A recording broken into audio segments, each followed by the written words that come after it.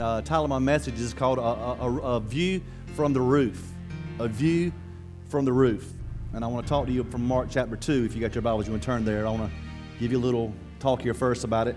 Because growing up as parents or as kids, we were always taught, and we try to always teach, to have good manners and to observe certain social graces. Say please, say thank you, don't interrupt, be patient, wait your turn. Use your inside voice. Don't make a scene. Don't whine. Don't nag. Stay in your place and don't be demanding. Well, I think that's what we used to teach because I don't see it anymore. I know I was taught that, but it seems, and I'm not just talking about kids today. I'm talking about adults as well. It seems like everybody's just rude these days. I'll be driving 75 miles per hour down the interstate, and there'll be a car drive by, and I'll see it. I'll nod my head and wave. Like I'm going to jump out my car and hurt them or something going 70 miles per hour. It's amazing to me. It's just people, so you see people all the time, you just nod and wave. To give you that shoulder, I'm like, can't you? What's wrong with just being nice and waving and saying hi? I know we got to be careful, but some things are just crazy, saying please and thank you, and you hold the door open for somebody, and they're just like, just walk right on past you. Don't say thank you or nothing. So I just always say, oh, you're welcome, regardless. And then they're like, oh, thank you. But the thing is it kind of sounds odd maybe to you, but I don't want to diminish our faith or handicap our prayers, but I feel like that we need to be more dogmatic with Jesus. I think we're too soft with Jesus sometimes. I think that we expect Him for us just to lay over here and that He's going to come to us. And He will come to us when we call Him, but we got to call Him. And sometimes when we call Him and He don't come right away, we have to go after Him. And I think there's times that we have to go after Him, times that we got to go after Him aggressively. And I think there's some scriptures in the Bible that talk about that because I think we're trying to have a tame relationship with an untamable God. And blind Bartimaeus, he had that relationship with God where he was like, listen, I want you to come heal me. And everybody's like, hey, hush up, Bart, you're blind, you're back there, and it says, and he yelled even the louder. He yelled even louder and made more of a boisterous scene, wanting him to come. The woman with the issue of blood, she was unclean, and she didn't care. She pushed through everybody, and she said, if I can just get to the hem of His garment, I can be made whole. That's all I care about. And so she pushed her way through, and she didn't care what anybody thought. She was demonstrous, and she did what she had to do to get to Jesus. Zacchaeus got into a tree. He wanted to see Him so bad. And this was a judge, and he was very highfalutin. He had on nice robes, and he had on his Gucci robe and all that stuff on, and he still climbed up in a tree because he wanted to see Jesus so bad. And so there is a need, but Jesus is the answer, and we need to point people to Jesus, and we need to go after Him with all we have. Mark chapter 2, verses 1 through 12 says, when Jesus returned to Capernaum several days later, the news spread quickly that He was back home. Soon the house where He was staying was so packed with visitors that there was no more room, even outside the door. While He was preaching God's word to them, 4 men arrived carrying a paralyzed man on a mat or a cot. They couldn't bring him to Jesus because of the crowd, so they dug a hole in the roof above his head. Then they lowered the man on his mat right down in front of Jesus. Seeing their faith, Jesus said to the paralyzed man, my child, your sins are forgiven. But some of the teachers of the religious law were sitting there and thought to themselves, what is he saying? This is blasphemy. Only God can forgive sins. Jesus knew immediately what they were thinking, so He asked them. I love that. He calls them out. I know what you just said in your mind. I know what you did. And He says, so why do you ask these questions in your hearts? Is it easier to say to the paralyzed man, your sins are forgiven, or stand up and pick up your mat and walk? So I will prove to you that I am the Son of Man and has the authority on earth to forgive sins. Then Jesus turned to the paralyzed man and said, stand up, pick up your mat, and go home. And the man jumped up, grabbed his mat, and walked out through the stunned onlookers. They were amazed at and praised God, exclaiming, we never seen anything like this before. Man, that's the kind of service I want to be in. I want to be in right here with you, to where each week people walk out that door and say, man, I've never seen anything like that before. that the power of God is so tangible, so heavy, so great that people walk out that door saying, man, I've never seen nothing like that before. You see, in the first century Capernaum, if you were paralyzed, you had a very difficult time. They didn't have like wheelchairs and the devices that we have today. They didn't have the Americans with Disabilities Act. They didn't have Congress to pass a law. They didn't have GoFundMe accounts and stuff like that. They didn't have any research for medical breakthroughs. But they only could get help from the locals. And it was highly regarded that if you were paralyzed or had a disease, that you got that disease and you were paralyzed because of the fact that maybe of the sin in your life or the sin in your parents' life. And a lot of times they felt like that God would punish people because of their sin, and they were paralyzed. And until they were forgiven of their sins, then they would continue to be paralyzed. And it was very demoralizing to a person and very isolating and very depressing for people when they were in despair because they had to beg for everything, and they had to be disabled and lay there and depend on someone else for all of their needs. But there's something different about this paralyzed man. Yeah, he might have been begging and stuff, but he had friends. He had his crew. He had a squad with him. If that's what today's language would have said, hey, he had a squad instead of his friends. But he had his people with him, and that's unusual for someone that's paralyzed. Normally they're kind of on their own. Normally they're kind of secluded and alone. But this guy had friends with him. They weren't ordinary friends. They were like the friends like we talked about a couple of weeks ago, the confidant that's there for you through thick and thin, good and bad, heaven and hell. They're there for you. And then, or they could have been, a couple of them could have been constituent friends that we talked about that is for what you're for. They were for his healing, so they were the type of friends that, hey, I'm for your healing, so I'm for you. And so therefore, he had these friends. They didn't stop. They didn't want to give up. They believed in him, and they wanted to go the extra mile at all cost to make sure that their friend got help from Jesus. They heard that Jesus was in town, and they knew that he was preaching. They had heard about his miracles, and they had heard about all the things that was going on. And before you know it, they were all heading down there. See, and then Mark, this is starting in Mark chapter 2. Mark chapter 1, it talked about Jesus casting the demons out of people into the swine, he had healed crowds of people, and he had even healed somebody of leprosy. And so they were doing that, and they had heard that they were thinking, if we can just get our friend to Jesus, he could be healed. He won't be paralyzed no more. If we just can get him there. So they scooped him up, and they put him on the mat and took him over there to where he was at. And the problem is once they got there, Jesus' Twitter feed was going crazy because people was already there. His Twitter feed was already blown up because everybody was already there ahead of time. Okay? Of course, they didn't have Twitter there, but if they did, that's what would have happened. And today they would have said his Twitter feed blew up. But the thing is, they were so packed up, they were so packed out, that there was not only just standing room only. They were in the door and even out the door. They were outside of the door just trying to listen. I guess through the windows and through just listening. How can I hear this? They were so amazed. They were so amazed at what was going on there and who Jesus was. Nobody was budging. Jesus was the hottest ticket in town, and when he showed up somewhere, flocks and flocks of crowds came to be with him. And when they got there, I'm sure that the four friends could have said, hey, pal, look, man, we love you, dude, but we just can't get in. I mean, you see, we got a ticket, if you could say that, but I can't get in, so we just might as well go home. We tried. Maybe we'll come back tomorrow. Maybe he's preaching somewhere else tomorrow, and we'll try to go to that house or what have you. Supposedly, what a lot of theologians believe that this was Peter's house is where they were at. And so Peter was a big disciple, so a lot of people was probably there hanging out with him. They were very, very hungry for the word, wanting to know what was going on. Hang in there, little buddy. It's going to be okay.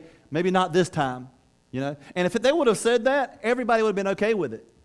You and I would have probably been okay with it. Well, hey, they tried. They did what they could, But these friends weren't going to have that. They're like, no, we didn't bring you all this way just to get you here to the door and not get you in. Nobody could have blamed them, but they decided we're not going to do that. And so you may say today, well, I'm not paralyzed and none of my friends are paralyzed, so how will this affect me? Well, you may not be, or your friends may not be paralyzed physically, but maybe you're paralyzed by sin or disabled by the devil, and there's things in your life that the enemy is keeping you back from.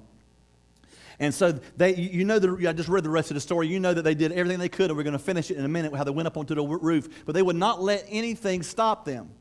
So I want to stop right here and flip it on you right quick for a moment and say, what door is blocked in your life that is blocking you getting your friends to Jesus?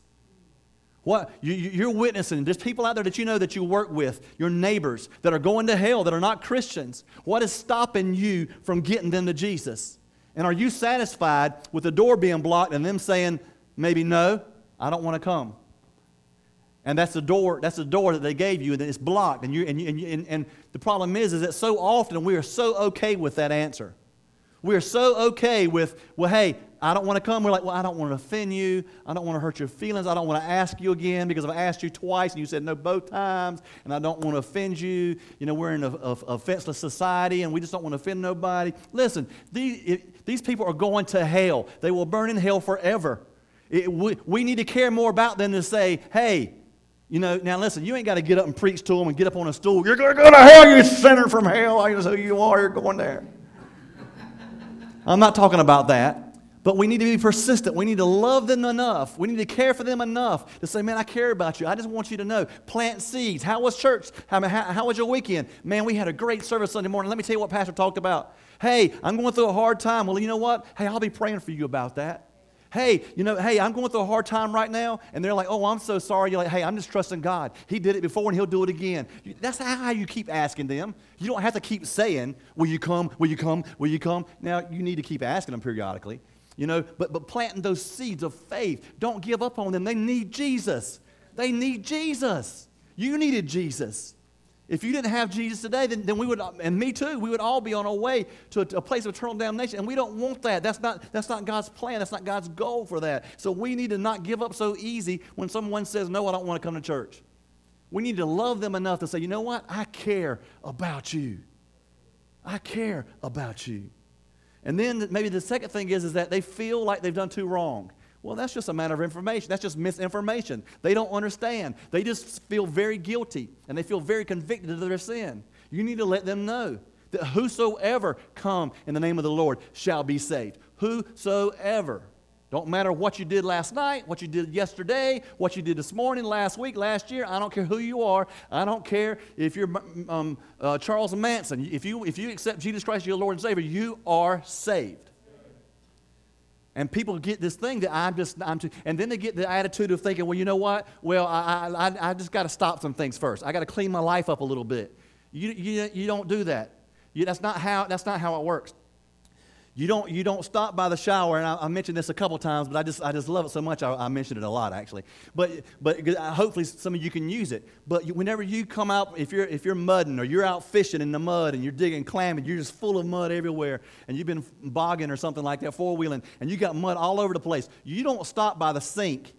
You don't cut the shower on and stop by the sink and wash your armpits and wash your face and wash your feet and then jump in the shower. Right? You just get in the shower. Right? Well, when you come to Jesus, you just get in the shower. Okay? You don't stop and try to clean up stuff before you come. That's what sanctification is. That's what sanctification is. There's a process, and that's what happens is people get saved, and then all of a sudden there's a sanctification process where you're learning how to walk. Sometimes it's immediate. You get saved, sanctified, filled with the Holy Spirit, boom, all at one time, and you're done. You don't sin. You're already sanctified. We all sin, but you know what I mean. You give up all the. But sometimes you get saved, and you have to work at it a little bit. Sometimes it takes a little bit of time and mentoring and discipleship and training and learning and reading and to understand to help you. So maybe the third thing is just that you're scared to ask. Then you just need the Holy Spirit. You just need the Holy Ghost to get you, to give you the fire and the inside you, to give you the boldness that you need to be able to do what He's called you to do. So let me flip it on you one more time and say, maybe it's not your friends you got a problem with that's blocking the door. What is blocking you from getting your miracle and what you need from God? What door is being blocking you? Is it that you got opinions of others and critics of hey, they're going to talk about me if I change? They're going to talk about you if you get saved or not. It don't matter if you're saved or not, they're going to talk about you. So you just got to decide, what do I want them to say about me? hey, he's living right. He's a Jesus lover. He cares about people. He loves. He forgives. He's doing the best he can. He's not perfect, but he keeps trying, and he loves God, and he wants to give peace, and he's aspiring to love, life, and relationships. Or, hey, he just stinks, and I can't stand him, and I don't like him. Whatever it is, you just got to pick your poison. They're going to talk about you. And so I'd rather them talk about me being a Christian than me compromise and let them talk about me for other reasons. And you got to understand, so you got to go after God and not worry about what people think. Don't worry about what the person beside you sees when you raise your hands and worship. All I'm saying is, God, I surrender to you. I love you. I adore you. You mean everything to me so much that I just want to raise my hands and be an extension and just be an antenna to your presence. Whenever you come down, I'm going to go down an altar and pray. Well, if you think I'm crazy for doing that, then think I'm crazy. I need God. We got to quit worrying about what other people think. In church, I'm going to sing. I sound horrible, but God says make a joyful noise unto the Lord. If you don't want to hear me singing, then you can move over there. But I'm not singing to you. I don't care if you like it, because God likes it. God loves it. God loves when I worship. God loves it. God loves when I worship. He loves when I sing. He loves when I'm over there, me and Kevin's on the front row just worshiping God, dancing. He loves that. And God loves it for you too. And maybe it's that. Maybe it's fear. Maybe it's doubt. Maybe you're just doubting God. God, if I go, will you do what you said you do? And see, and he will. Time and time and time again, he has proven that what he said he would do, he would do. And so you got to allow him to do what he said he would do. And quit doubting and start having faith. Now, let me flip it for you one more gentle time. I'm going to not flip it so hard this time. I'm going to flip it a little bit more gently because this is a little bit more touchy here. But how about the situation was, what doors are churches blocking and not letting people in? Let's not talk about you, your friends, what churches in general. What doors are being blocked and not allowing people to come into the churches to have their lives changed and have their miracle? The first one is judgment. I am so sick of judgment. I am so sick of people judging people on how they look, how they act, where they've been, what they know about them, what they perceive they know, what they think they know, whatever and whatever. I'm so sick of it. And y'all know me, I don't deal with it well. You know, because when people, how do you think God's going to feel? And when he talks to us, when we sit there and we stand before God, and God says, I sent them to church, and you judged them, and they left, and they never went back to church again. God sends them to us, and we send them away. That's our response. The blood is on our hands at that time. God is a judge. There'll be a judgment day for the sin in their life, for their actions, and for all this kind of stuff. Our job is to, I don't know how our forefathers, I don't know how my grandparents and how I grew up, I don't understand how we felt it was right, even myself when I was a young teenager and young adult. I don't understand how it felt right for me to judge somebody that came in church and look down on them because of their sin, because they sin differently than me. But we do. People come in and we look at them, we judge them. And we put them down because of their lifestyle. All our job is to love them. Once we love them, you build a relationship with them. Once you have a relationship with them, then they'll listen to you. Amen. And then once you listen to them, then God can help them with their sin and their stuff. God is not going to help them with their sin when they walk through the door and you already judge them and they leave and nobody's even talking. There's no relationship. They're gone. And a lot of times they never come back. And then another thing. The second door that may be blocking churches is racism. Because you're different than me, because you look different than me. Because of my grandparents said, because of what my great-grandparents said. And I'm tired of that as well, my God, if you rip the skin off, we all have the same color of blood, we all have the same organs, we're the same inside, we may have different cultural backgrounds, but you know what? But there's no difference between that than if you're white, than if you live in here, if you live in Leland, if you live in Morehead City, and you live, there's all kind of different cultures, they're all different people. They act different. A country boy is different than a city boy.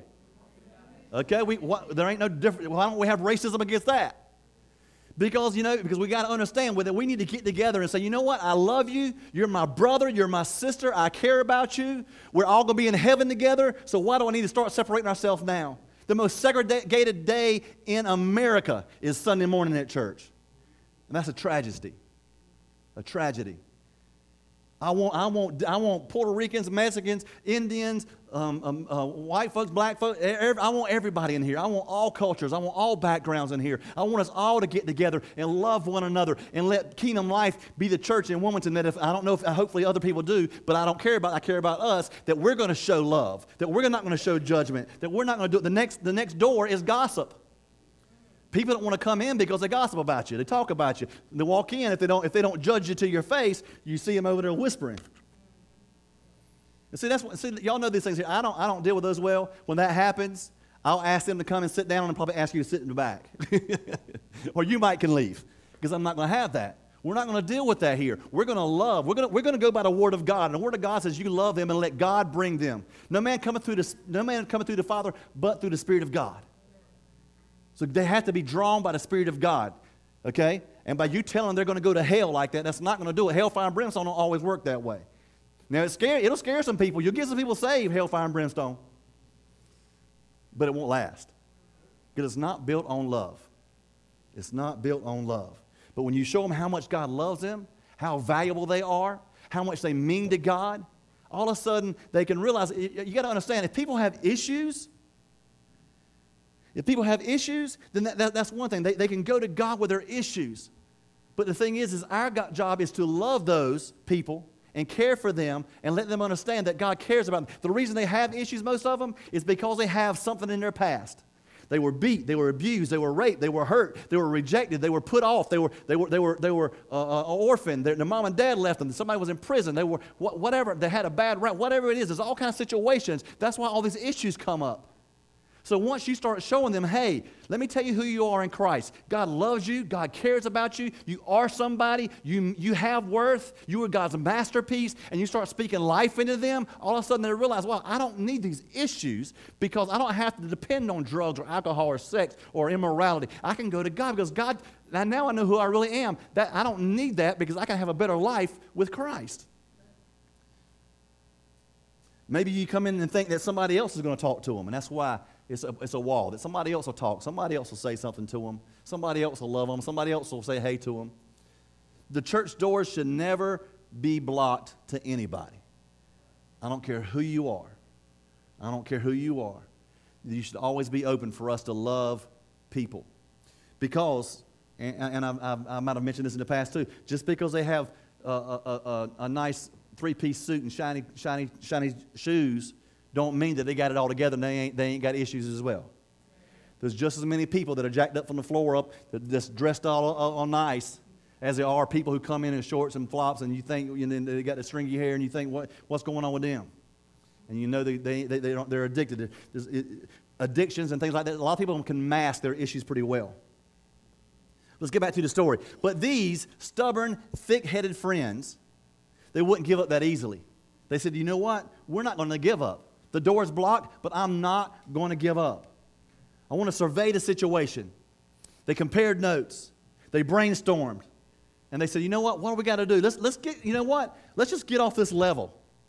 Let's get up a little higher. Why don't we get up to the roof so I can get a better view of things? So I can change levels. I can go to a whole nother level. Like Zacchaeus. Zacchaeus had to go up a whole nother level to see something that other people weren't seeing at that point in time.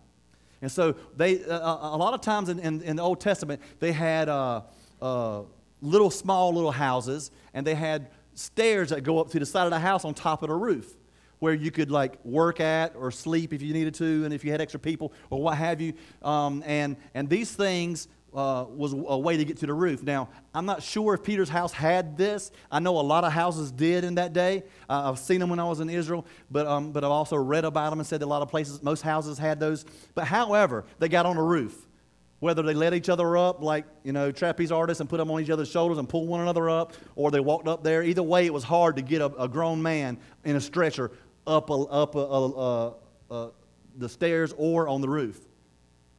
But they got up there. One of the guys jumped on Google how to get into a roof on top of a house and tear the roof off. Roof ripping for idiots or whatever it is. They checked it out, tried to find out, how do I do this? On the houses in that day, they had branches, and they had dirt, and they had clay, and they had all little rocks and stuff up there. Because you could walk up there. So it wasn't just like they just kicked it down a little bit and did that. It was hard for them to get that. So they had to dig through the dirt and the clay and the branches and the rocks and stuff like that to get the hole open. And then they had to get a big hole open, so they had to dig a whole lot. Now, for them to be able to see Jesus. And so sometimes for us to be able to see Jesus, we need to dig through the rocks of our sin and the dirt of shame and the clay tiles of unforgiveness and all the things in our life and the shame and the brokenness of our past. We need to dig through the dirt of our past to be able to see Jesus. Because I think it's really important for us to understand that. For us to see Christ, we got to dig through all that stuff that the devil wants to put right in our face. The devil don't want you to see Jesus. So he wants to put all these things, all your faults, all your failures, the 100 billion failures right here in front of you. So you're all the time seeing these failures and all these things going on to where you can't see Christ. But if you start digging through that stuff and say, you know what? Hey, yes, I sinned, but God forgive me of my sins. Yes, I got this issue, but nothing is impossible with God. Yes, I got this, but I can do all things through Christ which strengthens me. Then you can eventually pull things aside and you can begin to see Christ the way he wanted you to be seen. It took time and it took effort. Could you imagine us sitting here today and all of a sudden hearing, somebody digging up, what in the world? All of us would stop and look up there like, what in God's name is happening on the roof? I'd be like, hey, PK, go out there and see what idiots can climb the roof today, But it didn't bother them. They came in there, and you would think after they dug a hole and they started doing it, and they're like, people was talking, what? There's a hole. They're digging a hole. What do they want? What's going on? And you would think that Jesus, I am the Son of God. I am the Messiah. I am preaching God's word to all people. I am the Savior of the world. How darest thou dig a hole in thy roof and come down before the Son of God? How dare thou? Seize him. You would think that's, but no. He said he rewarded them. He rewarded them. They were impolite and obnoxious coming through the roof. And the real action happens when they get down here. They come down out of the roof. He let them down. They're like, yes, we did it. They're all giving high fives up there, everybody's like taking selfies and stuff up there on the roof. Like, look what we did. Put it on Instagram. Poosh. And so they're doing all that. And they're sitting there. And all of a sudden, Jesus looks at them and says, my child, thy sins are forgiven. The dudes on the roof are like, what? The sins? I don't care about his sins, man. He can't walk. Why ain't you heal his body? Why don't you heal his body? And I'm sure he's sitting here saying, hey, my sins are forgiven? Oh, well, that's cool, but I really would like to walk today. Because everybody wants to see the miracles. Everybody wants the excitement of miracles and all these kind of things. And I do too. I love miracles. We've had a lot right here, and I pray to Jesus we have a whole lot more. Don't mistake my words. But there's something that when it gets twisted, that when someone gets saved, it's not as important or not as exciting. I might have mentioned it before. There's nothing infuriates me anymore than me looking on Facebook and someone saying they got a miracle and they get 100,000 likes. And then some church says, hey, I had one person saved in church today, and they get 2. There's nothing wrong with a miracle. Praise God for that. I want them. I want them today. I pray you get a miracle today. But when a soul gets saved, there is no greater miracle than that, because you can get healed and go to hell. But you got to get saved to go to heaven. They wanted healing. So they called out to Jesus. And then Jesus looked at him and said, what are you talking about? Why is everybody looking at me like that? Why is everybody trying to look at me like I've done something wrong, like I'm not the Son of God? And he read their minds and called them out and said, hey, you know what's going on. You know I know what you just thought. Matter of fact, let me read your mind for you and let me read your heart. And he starts talking to them about what they said and said, which one's easier, to say get up and walk or to heal him? Or say your sins have been forgiven? And they said, your sins have been forgiven. He said, okay, now I'll heal him. So now he did the spiritual and then he did the physical. See, a lot of times, most of the time, that's what's got to happen. You got to have the spiritual healing first before the physical healing can happen. And we got to know that. But and then the second thing is we as a human race, we get all upset when we want something and God does something different. Because this is what we want, God, but God's like, this is what you need.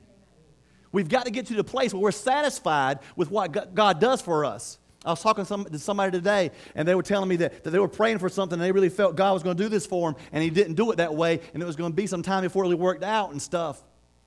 And I said, well, here's where we always pray, you know, and whenever I was in mentorship, I would always tell the kids, when I was a youth pastor, I would say, listen, here's what you pray. God, this is what I want, this is how I want it, this is when I want it, this is the way I want it, so on and so on and so. But if you have a better plan, I submit. So what happens is we can't be all tied up on what we want. When God answers that prayer, well, I've got a better plan. Okay, let's do this first. Well, I didn't like it that way. He's God.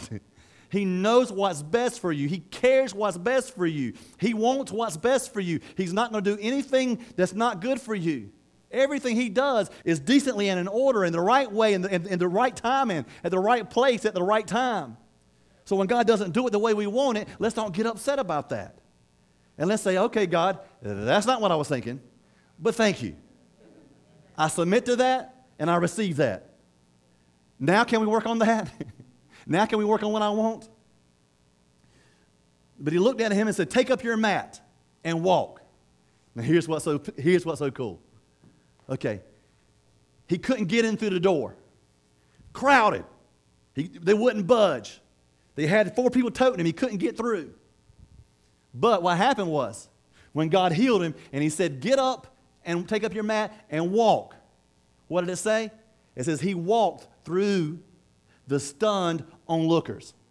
He walked out of the door he couldn't get in. So whenever God has a door for you, and you may think it's shut, you may just be going through it the wrong direction. Maybe it's not, the door's wrong. Maybe it's the wrong direction you're going through. That is so good for me. And I love that. That is just a powerful word to me. And when God gave me that, I was like, oh man, that's so beautiful.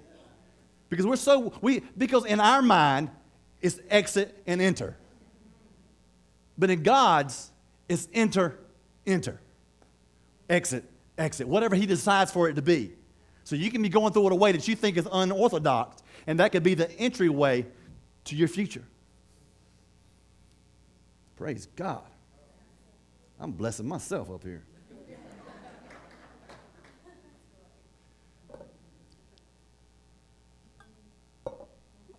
There's a miracle happening right now.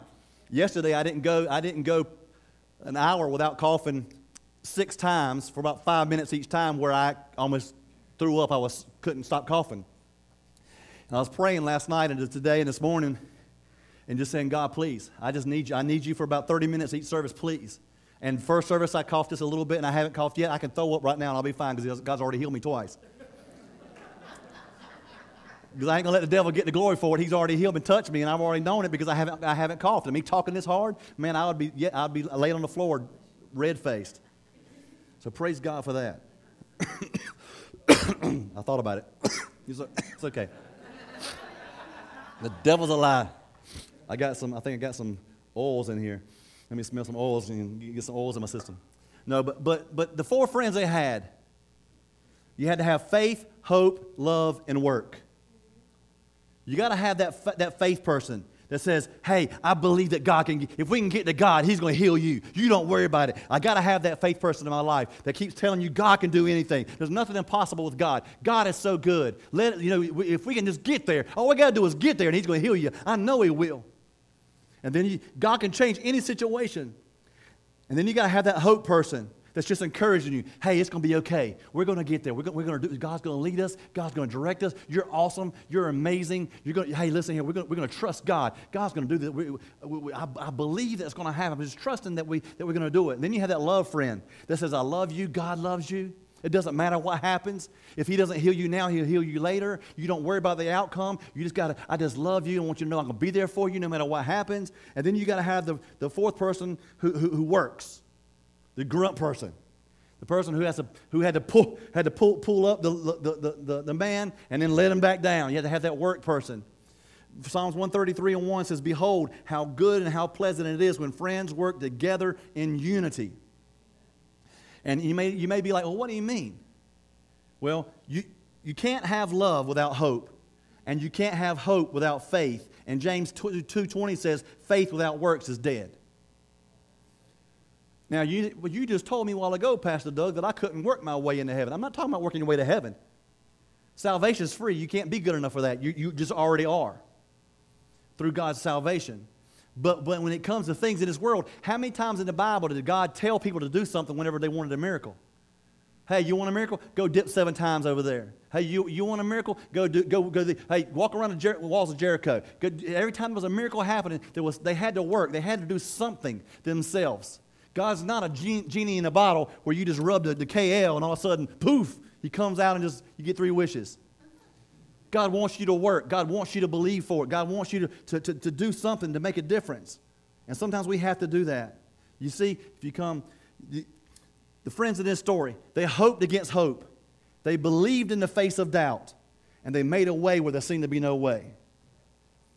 Are you willing today to find a friend, a family member, or maybe somebody else that you just met? Matter of fact, Misty came up this morning and said Friday she met a woman that was just in a bad way, and she wanted to pray for her. But she met her, she ministered to her, and now she's going the extra mile, interceding for her, going to call her, going to reach out to her.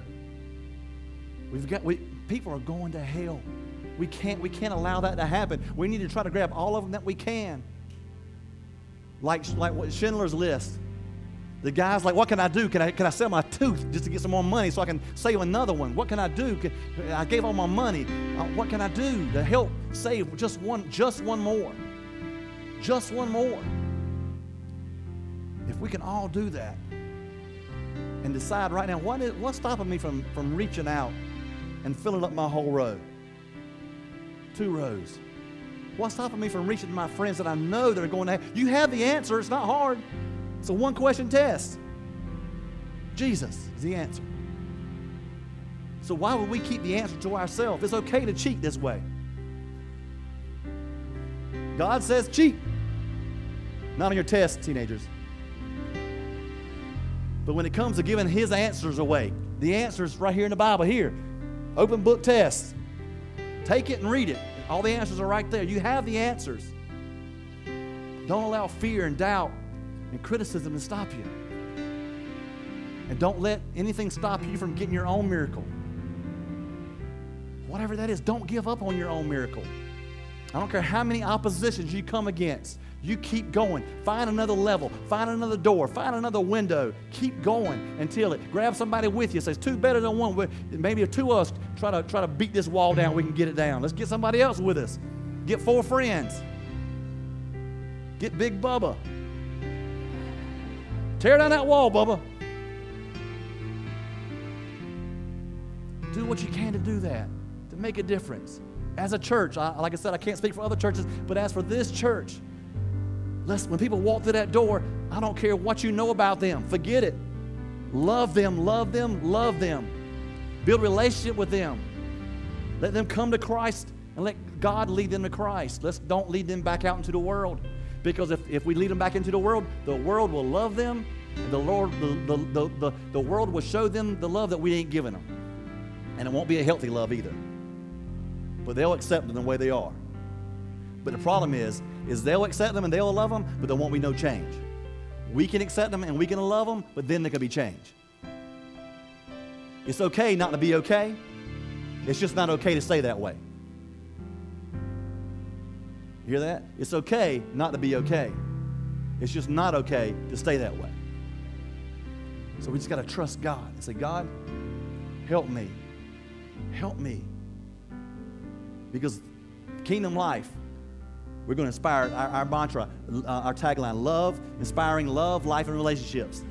We're not going to do nothing that does not inspire love, life, and relationships. If it doesn't fit those 3 categories, we're not going to do it. This